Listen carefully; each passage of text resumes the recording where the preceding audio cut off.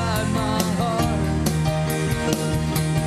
For my days I will tell of the wonder of your love, yeah. And I will worship you for all my days.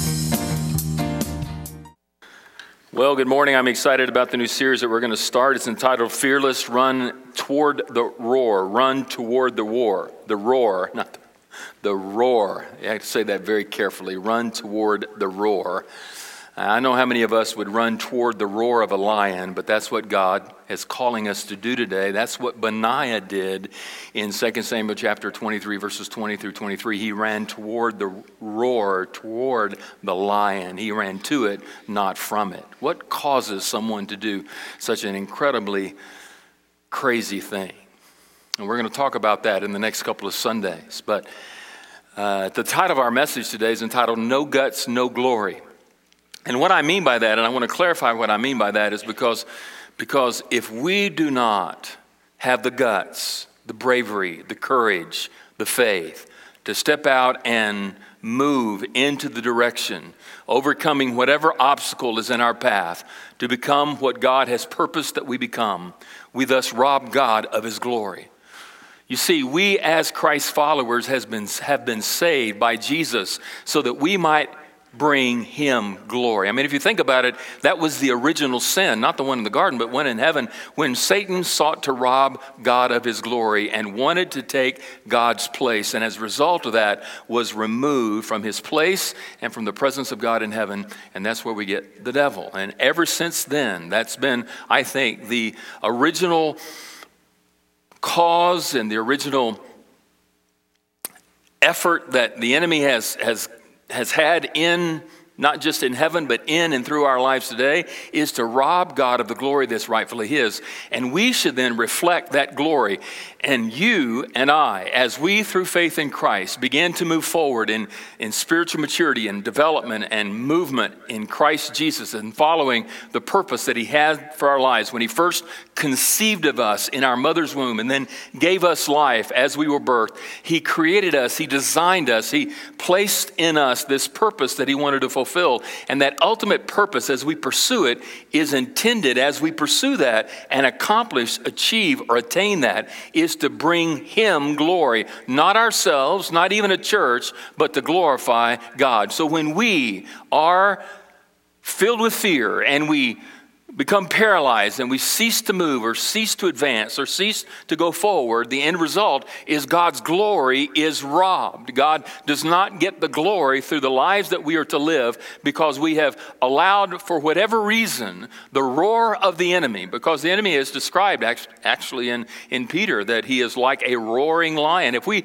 allow the roar of whatever circumstance, situation, or enemy that is before us that is keeping us from advancing and going into the direction that God has purposed for our lives, we in fact rob God of his glory. And that's the reason why we have the title, No Guts, No Glory, in 2 Samuel 23, 20 through 23. So I want to sort of take a couple of introductory remarks this morning as we begin this study. We're going to dive into it some more in the next 3 weeks to come. But as an introduction, I want us to understand that it's very important that we lay a solid foundation before we start talking about some principles that I believe we need to implement into our lives that will help us sort of muster up the strength and the faith, the gut, so to speak, so that we might then glorify the Lord Jesus Christ. So let's take a look at basically those things. Now, before we do, I want to begin in this beginning introductory story with a funny story. Let me just read it to you very quickly for time's sake, and I won't embellish it at all because sometimes that takes more time than actually reading it. So because of time, let me just read it. 2 men were walking through the forest to their favorite fishing hole one day when they spotted a lion. Instinctively, they froze and watched to see which direction the lion would go before they panicked. He was a magnificent species, the largest lion they'd ever seen. Suddenly, the lion saw them as well and turned toward their direction. The lion moved toward them ever so slowly at first, but with each step seemed to be moving faster. They knew a close encounter wouldn't be far off. The two fishermen, for whatever reason, did not bring their guns on this particular occasion, so they decided the best thing to do is to run for their lives. Instinctively, they darted in the opposite direction toward the house for safety. The lion saw the men running and took off in hot pursuit of his prey. Looking back, the men knew it wouldn't be long before the lion would catch up with them before they made it to the house and to safety. Terrified, one of them shouted to the other, who has always claimed to be a Christian.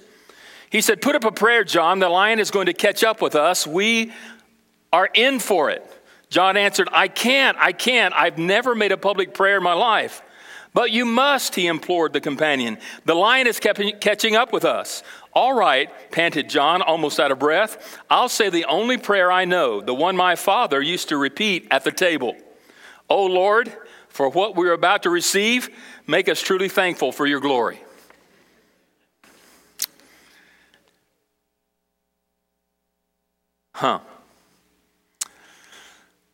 What do we do with that? When lions are in the path, obstructing the direction that God has for our lives. What is your lion today that is in hot pursuit of you? What barrier, what obstacle, what situation, what circumstance, what sin, what aspect of your life has kept you from moving forward and becoming all that God intends for you to be? What is that one thing? Can you identify it? You may have lived with it for a long time, and it's been haunting you for quite some time, and for whatever reason, you have not advanced toward it. You have not been able to defeat it. You have not been able to achieve it. You have not been able to accomplish it. You have not been able to defeat that adversary, and as a result, you are paralyzed, and you're hearing the roar today, or you're looking at this circumstance and the situation, and it seems insurmountable. It seems as if you cannot overcome it, you cannot defeat it, you can't attain it, you can't achieve it. And so as a result of that, you're just sitting there, you're just standing there, facing this circumstance and situation, and you're not moving forward. Well, today we're going to begin this study and look at a young man, I am assuming he's young, named Benaiah, who saw an obstacle in the direction that God had for his life. Because you see, it was through these three battles that he has in these three verses that God used to advance him to become eventually the cupbearer of the king. The cupbearer, that's another guy, his name's Daniel. The bodyguard of the king. God had an ultimate purpose for Benaiah's life. He had something he wanted to accomplish and achieve. And had Benaiah not face these three obstacles, especially this lion, he would not have been able to been used by the Lord to accomplish, fulfill the purpose for which God had for his life. God all along, I think, had imagined Benaiah when he gave him life and sustained him life and empowered his life, said, I have something that I want you to be. I want you to be my anointed, my King David, the anointed king that I have selected. I want you to be his bodyguard. And that was a prestigious position. That was a high-ranking office. No one would be entrusted with this office unless they were trustworthy, unless they walked with God, unless they are faithful, but more importantly, unless they were brave. And here we see in this man, in this interesting passage tucked away in this sort of obscure verse of Scripture, this man named Benaiah that many of us in here may not even have known until the moment I mentioned him or the moment that Pastor Mike read his name in this passage. You may, like me, have read this many times as you've read through the Bible and just sort of skipped right over this guy's name. But it's here that I think we find that unless we, like him, become fearless and run toward the roar, toward that which intimidates us and that which paralyzes us or that which seems to be an obstacle that we can't overcome, unless we run toward it, challenge it, and have victory over it, we cannot fulfill the purpose for which God designed in our lives. So I want us to take a look at some groundworking principles as we begin this study, and we're going to come back to this very passage for the next couple of Sundays. But let's take a look at, very quickly, 7 things. Number 1, as we begin, we need to consider the human factor. We need to consider the human factor. Look at the passage. It says, in Benaiah the son of Jehoiada, these things did Benaiah the son of Jehoiada, the one a name beside the 3 mighty men. Here we see in 2 verses, verse 20 and 22, that we see that he has described Benaiah as a son of Jehoiada. Not only is he described as a son, but he is described in reference to the other men. The word son is a word that indicates that he is a male human offspring. In other words, unlike today, he is not going to identify his gender at a later time. His gender has already been identified. He is a son. He is a male offspring from his father, Jehoiada. He is a man. And he is a man like the other men. Why do I mention that? Because I think sometimes when you and I read about the heroes of the Bible, we have a tendency to look at them as if they were superhuman, as if they had superpowers, as if they were supermen or superwomen, don't we? And we think as we look in the mirror, there's no way in the world that I could be called to that. There's no way in the world that I could accomplish that. There's no way in the world that I could overcome that. But the reality is that these people are no different than you and I. Benaiah is a son. He is a boy, or he is a man. He is, more importantly, a human being, and there's nothing different from him than you and I. So when we read this story in the next several weeks about these mighty men recorded in 2 Samuel chapter 23, I want us to understand that they are no different than we are, and yet in their humanity, they were able to find a place within their hearts and a call from God and a strength from the Lord that enabled them and empowered them to do superhuman things. Never use your humanity as an excuse for defeat. Because as a Christian, you possess all that is necessary in Christ. For we are more than conquerors, are we not? And as human beings, we cannot say, well, Lord, I was a human, and so we blame our humanity because of our failure, because of our paralysis, or because of our indifference, or because of our lack of courage. And God says, no, you can't use the human factor, because I gave you plenty of examples in the Old and New Testament of people just like you who accomplished incredible feats of faith, overcame their fear, and challenged those obstacles that were in the path of seeking to prevent them from becoming all that I created them to become. Which leads us to the second principle, is when chasing lions, we need to cultivate positive role models. It's important that we find positive role models, and that's the reason we're studying this text, and we'll be looking at other texts of positive role models throughout this study that help us, that will encourage us, and that will help us see that these human beings were able to do the things that God would have us do as well. There are no obstacles that we can't overcome, no enemy that we can't defeat, no task that we can't accomplish, no dream that God can't fulfill. Notice in verse 20 it says, and Benaiah the son of Jehoiada was a valiant man of Kabzeel, a doer of great deeds. He was the son of Jehoiada, who was a valiant man. He was a valiant man. This Jehoiada, if you take a look and do some searching and find out some information about him, you'll discover that he was from the tribe of Levi. He was a Levite, meaning that he was from the tribe of those who were called by God to be the priests of the nation. They were responsible for overseeing the aspects of the temple and the worship. They were responsible for educating the people in the ways of the Lord and in the faith. They were responsible for engaging in the defense of Jerusalem as well. They were priests, but they were also warriors. They were warrior priests because you see he was a doer of great deeds, and that whole phrase here indicates that he was also a mighty warrior. Jehoiada was a mighty warrior priest. He engaged in spiritual battle, and he had some incredible enemies and some obstacles and some barriers and some things that were in the path of his purpose and his plan that God had for his life. And yet, because of his great courage, he was able to overcome, and he too had a reputation of being a man of great deeds. I find it interesting that Benaiah had an incredible example or a model from his father. And I want to speak to the fathers and the grandfathers for just a minute. Never underestimate or undermine the influence you have on your children. Your children will never have a strong faith. They'll never be courageous. They'll never be fearless. They'll never do great deeds unless we as their parents have equal faith.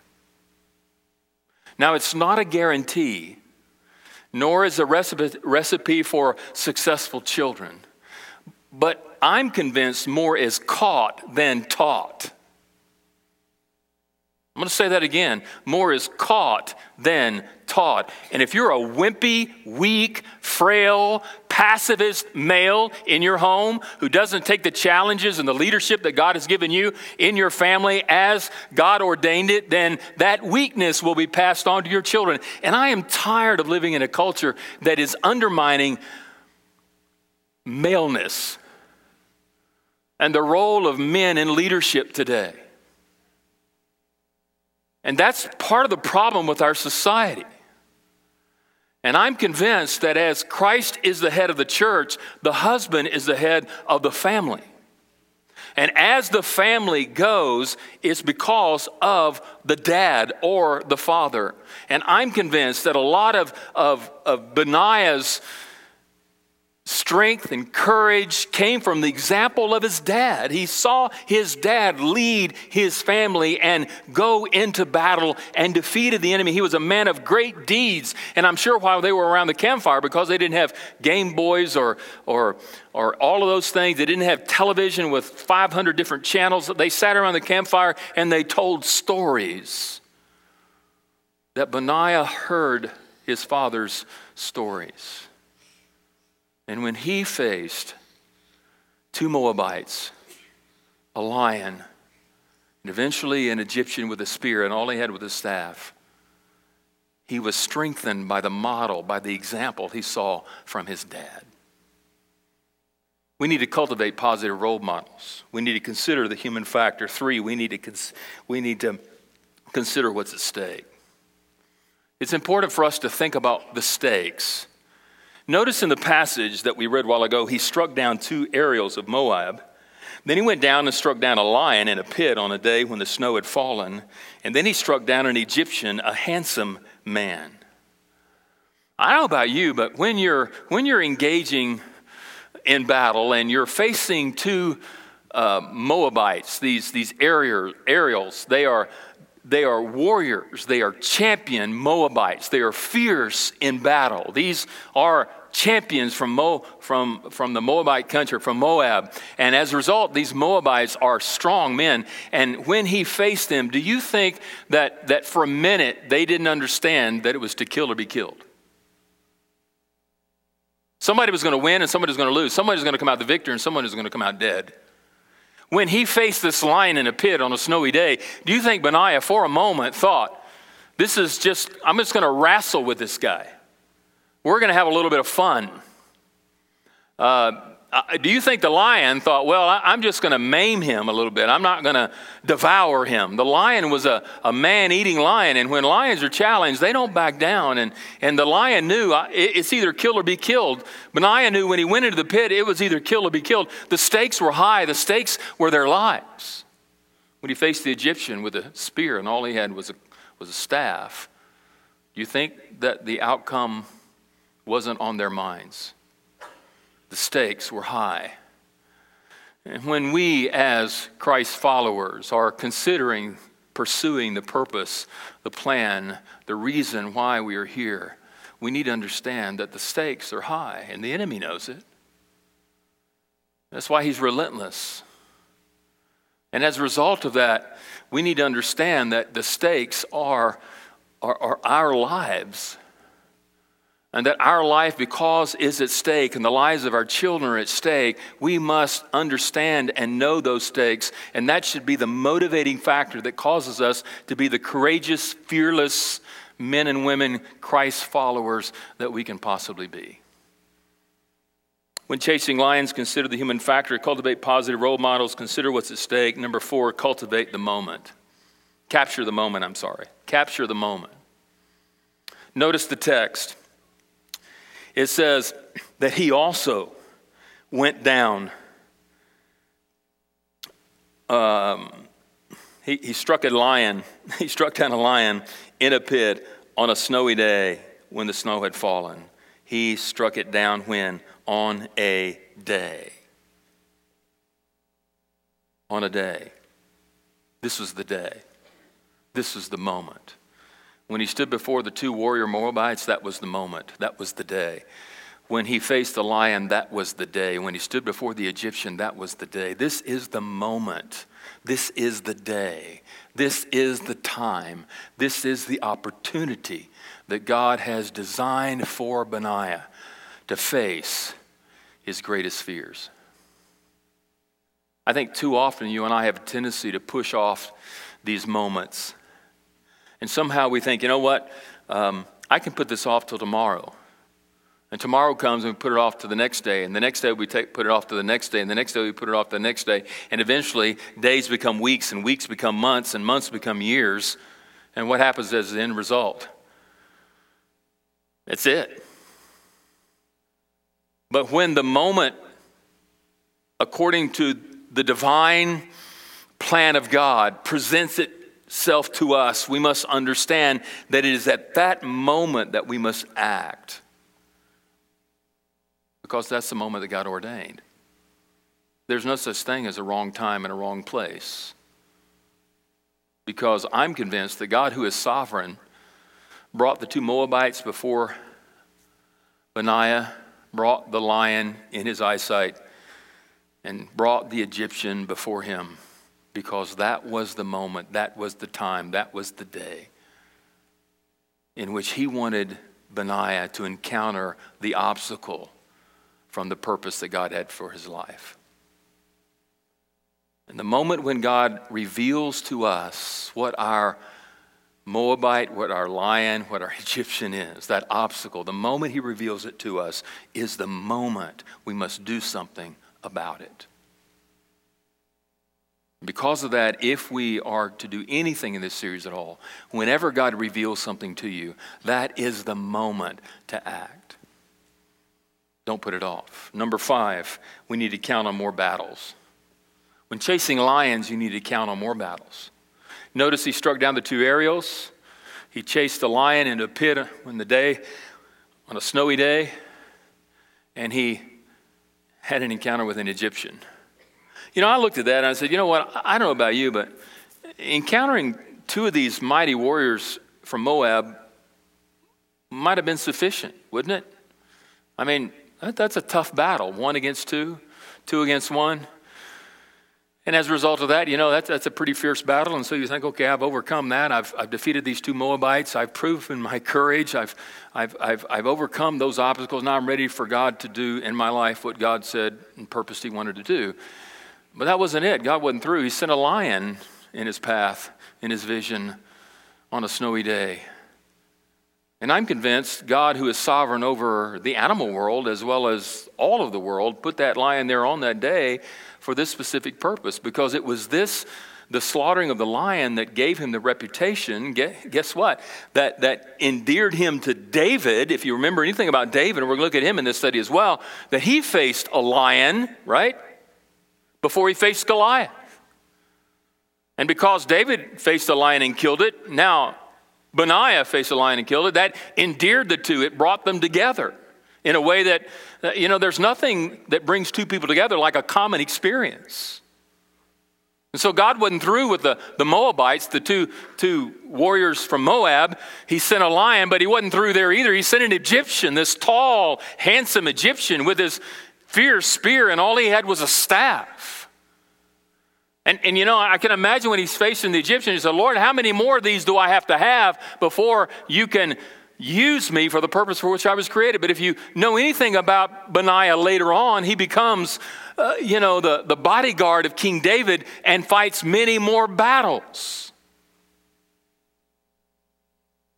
He even fights a battle for Solomon in protecting King David when they tried to rob the throne from King David and his rightful heirship according to God. Benaiah had a lifelong battle against obstacle after obstacle after obstacle after obstacle.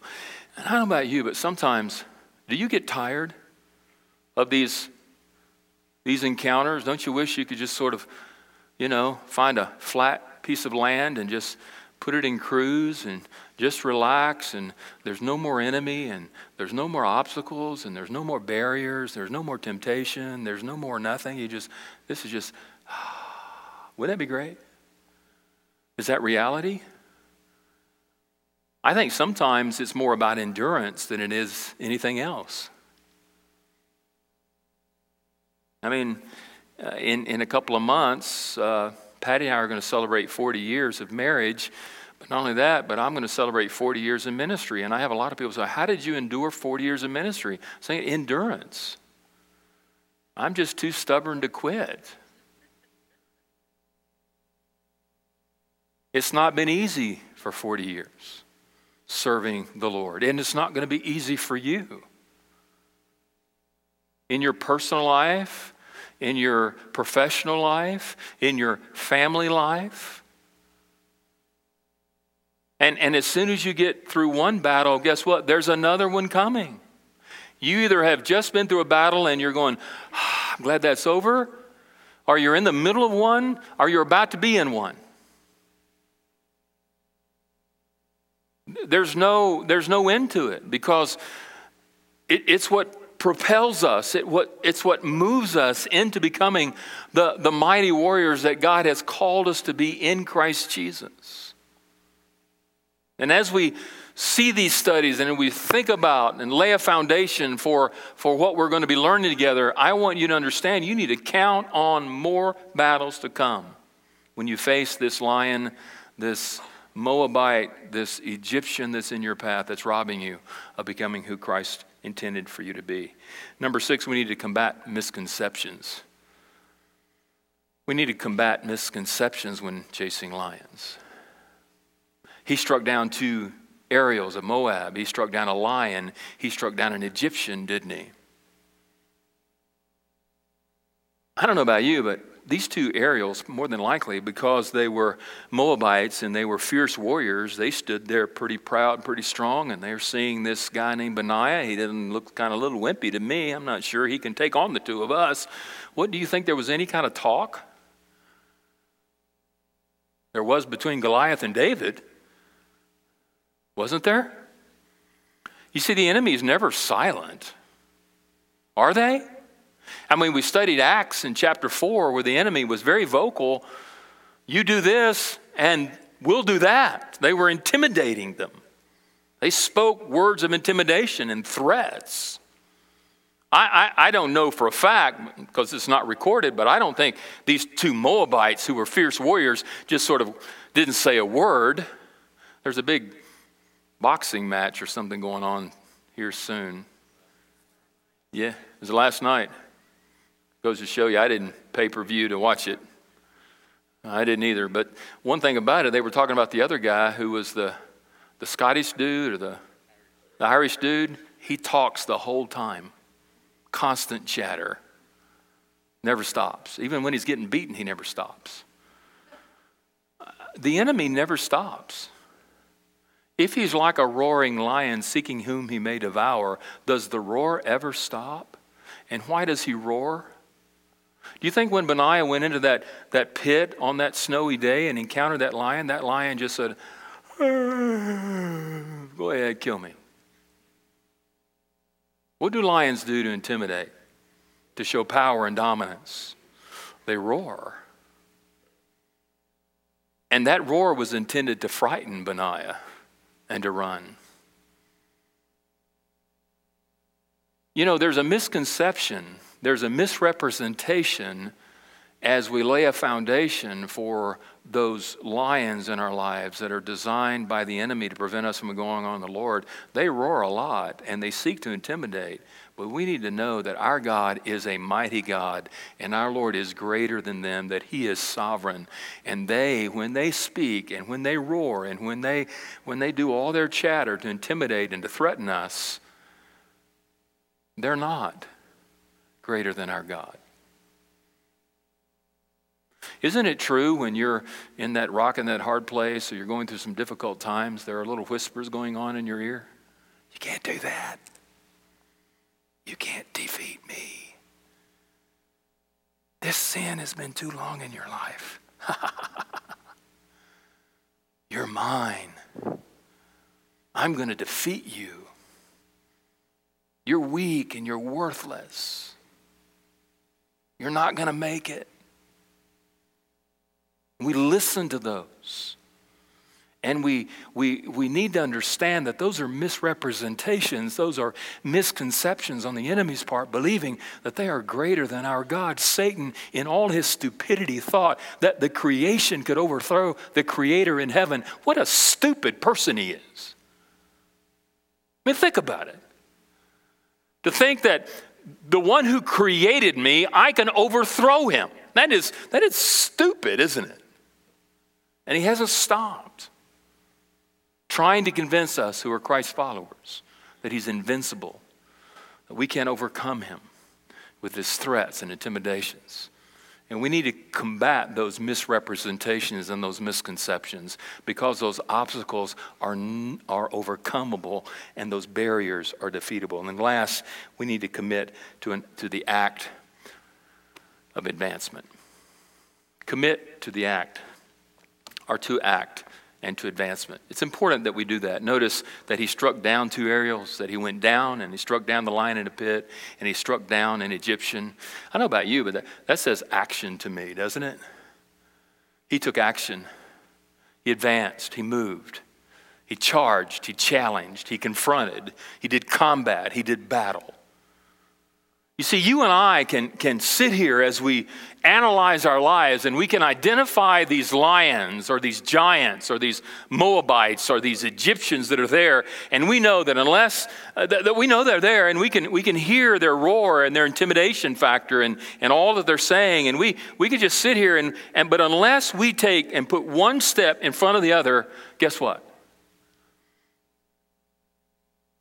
They'll still be there tomorrow. And we'll still be robbing God of his glory by advancing, by growing spiritually, by moving into the likeness of Jesus. There has to be somewhere, once we identify what those obstacles, what those barriers, what those challenges are to what God wants to do in and through us, there has to be on our part a commitment to act, to action, to advancement, or there will never be victory. Benaiah acted and he moved forward, one step in front of the other, toward the Moabites, down toward the lion, and against the Egyptian. And it was that commitment to act, to advancement, that brought him the victory. A couple of years ago, I told a story about a very kind elderly gentleman that went on a walk every day in his neighborhood.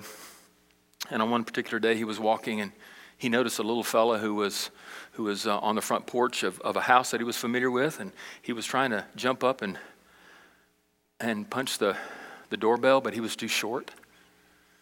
And so he decided he would assist the young fellow. Went over there and said, young fellow, what you trying to do? He said, I'm trying to ring the doorbell. He said, do you need some help? He said, sure, I need some help.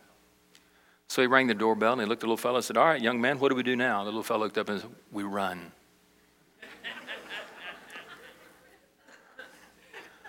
The question is, which direction are you going to run toward? I'm convinced standing still is not a possibility.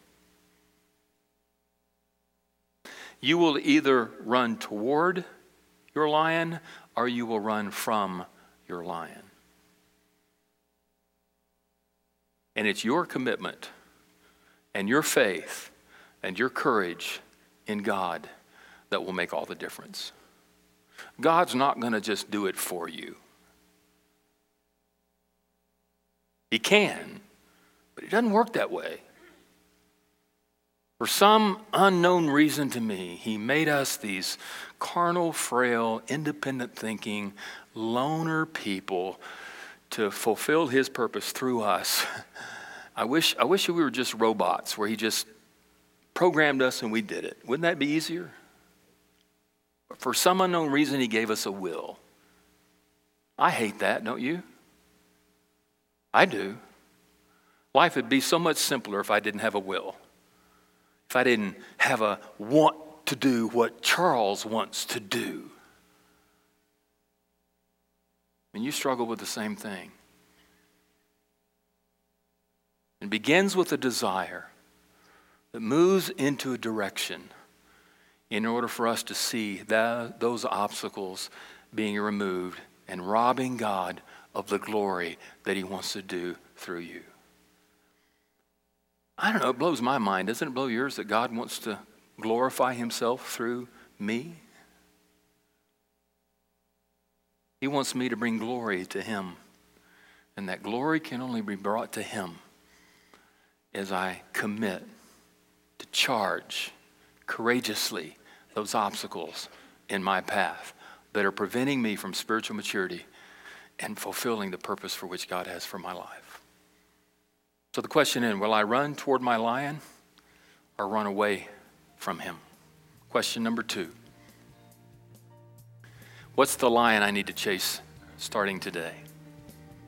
What's the obstacle? What's the barrier? What's the enemy? What is that one thing that you've been haunted with for quite some time? It's there. You've heard it. You've felt it. You've seen it. You know it.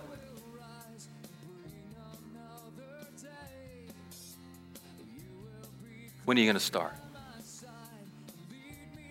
Make today the day.